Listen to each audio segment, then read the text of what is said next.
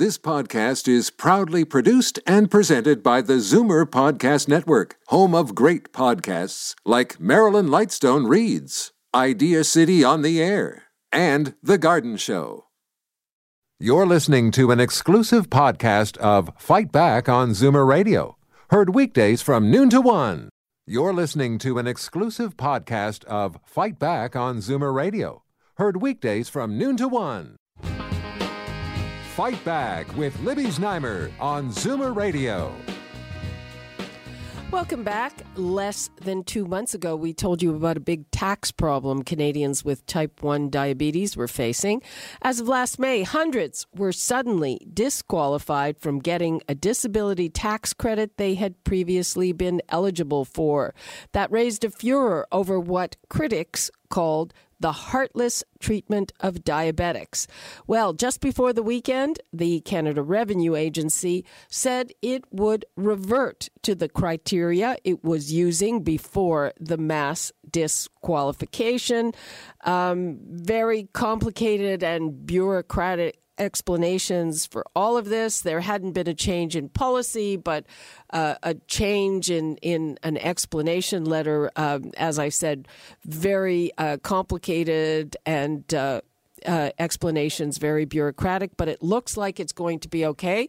The numbers to call, if this affects you, 416-360-0740, toll-free 1-866-740-4740. And right now, let's go to Kimberly Hansen, who is the Director of Federal Affairs at Diabetes Canada. Hello, Kimberly. Hi, Libby. So, is this fixed? Well, it's tough to say for sure that it's fixed, but this is definitely a big step in the right direction, Libby. Okay, can you explain? Well, we learned on Friday, as you mentioned, that the CRA has agreed to revert to its pre-May language in a particular letter that they use, and that they will review all of the claims that they've denied from adults with type 1 diabetes since May. If they revert to the pre-May language throughout their interpretation and throughout their process of reviewing these applications, then this would be much better news. Things weren't perfect before May, but they were a far cry better than they have been since. So we're certainly hoping that what they mean to say is that we're walking back to the way that we used to do things before we made this change on May 2nd. And if so, that should mean that more than 80% of adults with type 1 diabetes who apply for this credit should be able to get it. How many people were disqualified? Do you know? We know of between 700 and 800 people who've reached out to us and let us know that they were denied the credit since May of 2017. And I'm positive that that's not all of them. So I estimate that it's at least 3,000 people. It could be even more.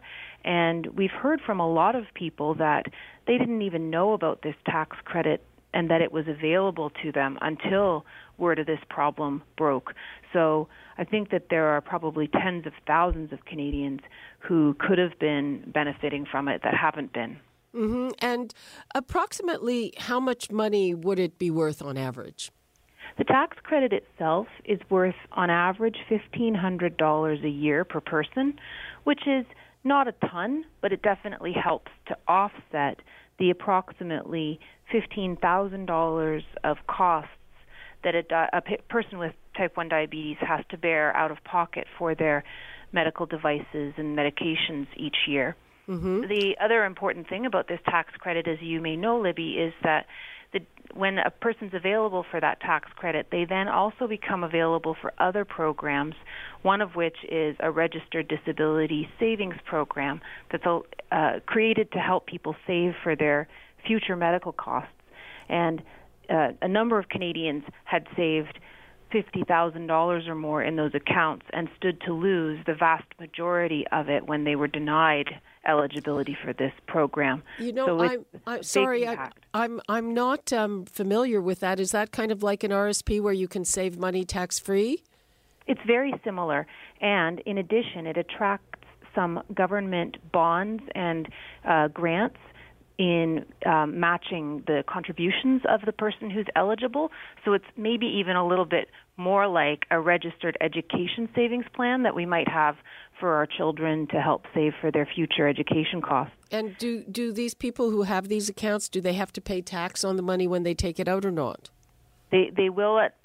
Yes, they will. And if for all the people that have been told since May that they have to close their registered disability savings plan because they're no longer eligible for the DTC, not only do they have to pay tax on any of the interest income, but the government was going to claw back all of its contributions under those plans, which goodness. For some people is, as I mentioned, more than $20,000-$30,000 that they stood to lose. Wow. That's now, if they reverse this, does it mean that they will have to give the people those credits retroactively? There is a certain retroactivity of the disability tax credit, Libby, yes. Normally a person can be eligible retroactively up to 10 years, depending on when they were diagnosed with a condition. So yes, this should, if it's applied properly and fairly, according to the rules that the CRA has, it should mean that there won't be a blip for those that have been affected by this strange practice since May. We're going to be watching very closely, we at Diabetes Canada, to make sure that that's exactly what does happen, and would love any of your listeners who find that that's not their experience to let us know. Mm-hmm. This sounds like, on top of everything else, something that is potentially a bureaucratic nightmare.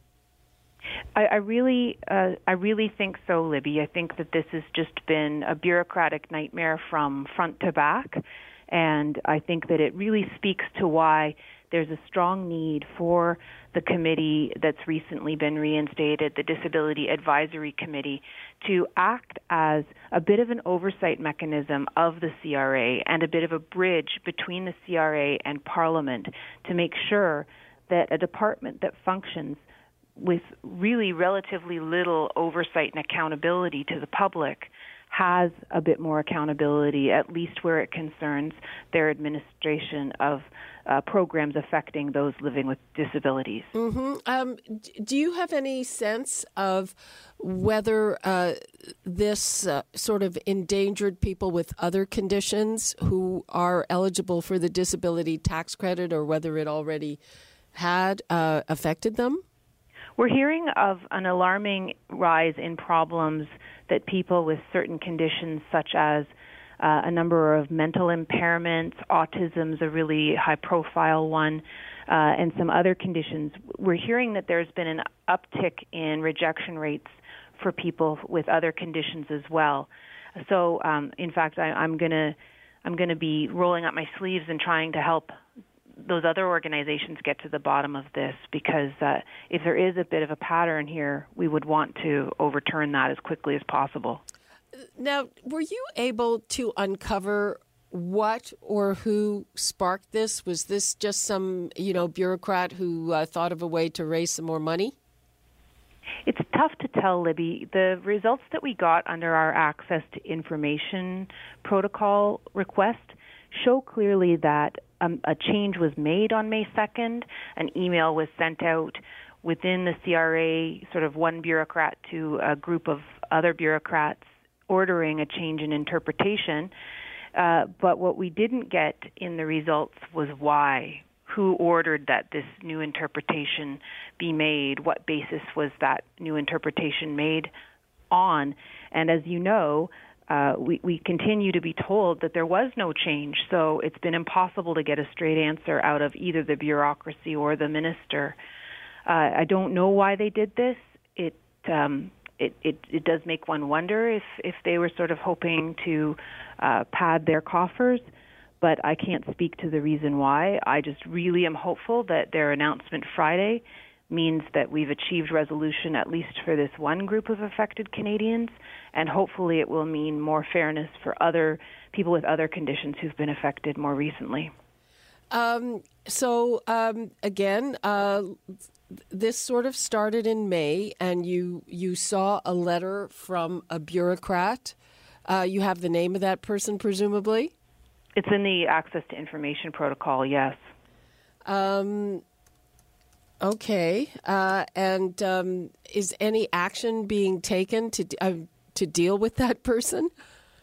I'm really not clear about that, Libby. I don't know that person acted in contravention of his or her role. I think that probably they received a request that they make that change from higher ups, and I really don't know what process the CRA may be going through to look at where things broke down so seriously. All I can say is that as a taxpayer and as an advocate, I really hope that they are looking at it, because it's concerning that such a change that has such wide-ranging implications for so many people can be made so easily and with so little transparency and consultation. It really doesn't give me a lot of comfort that we won't find ourselves back in a similar situation to this in the near future, unless they really look at what went wrong. And again, so you don't have a sense of, the cart, who was in the cart, who was in the horses, if you know what I mean? I don't, Libby. I think that it's clear that this was a decision that was pushed out within the bureaucracy. It's unclear to me whether there was any correspondence between the minister's office and the bureaucracy prior to this change being made. That if I had it to do again, I would probably word my access to information request differently. But hindsight is 20/20, isn't it? Okay, so what would you like to leave us with on this? Well, I would like to say thank you wholeheartedly to you, other members of the media that helped get this story out, to all of your listeners who wrote to their MPs, who spoke up on social media and helped create the pressure that was essential to getting this issue fixed. It was really a grassroots movement, and so we're extremely grateful for everyone's intervention and support.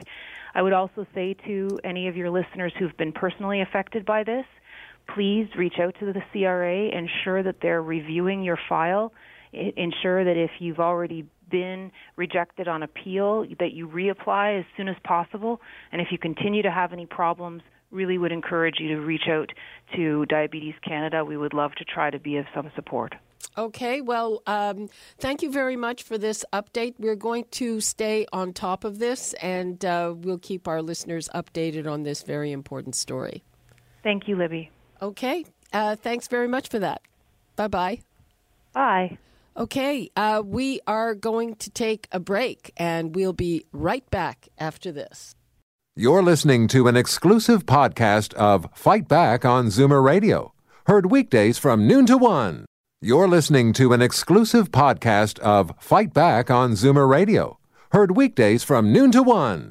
You're listening to an exclusive podcast of Fight Back on Zoomer Radio, heard weekdays from noon to 1. This podcast is proudly produced and presented by the Zoomer Podcast Network, home of great podcasts like Marilyn Lightstone Reads, Idea City on the Air, and The Garden Show.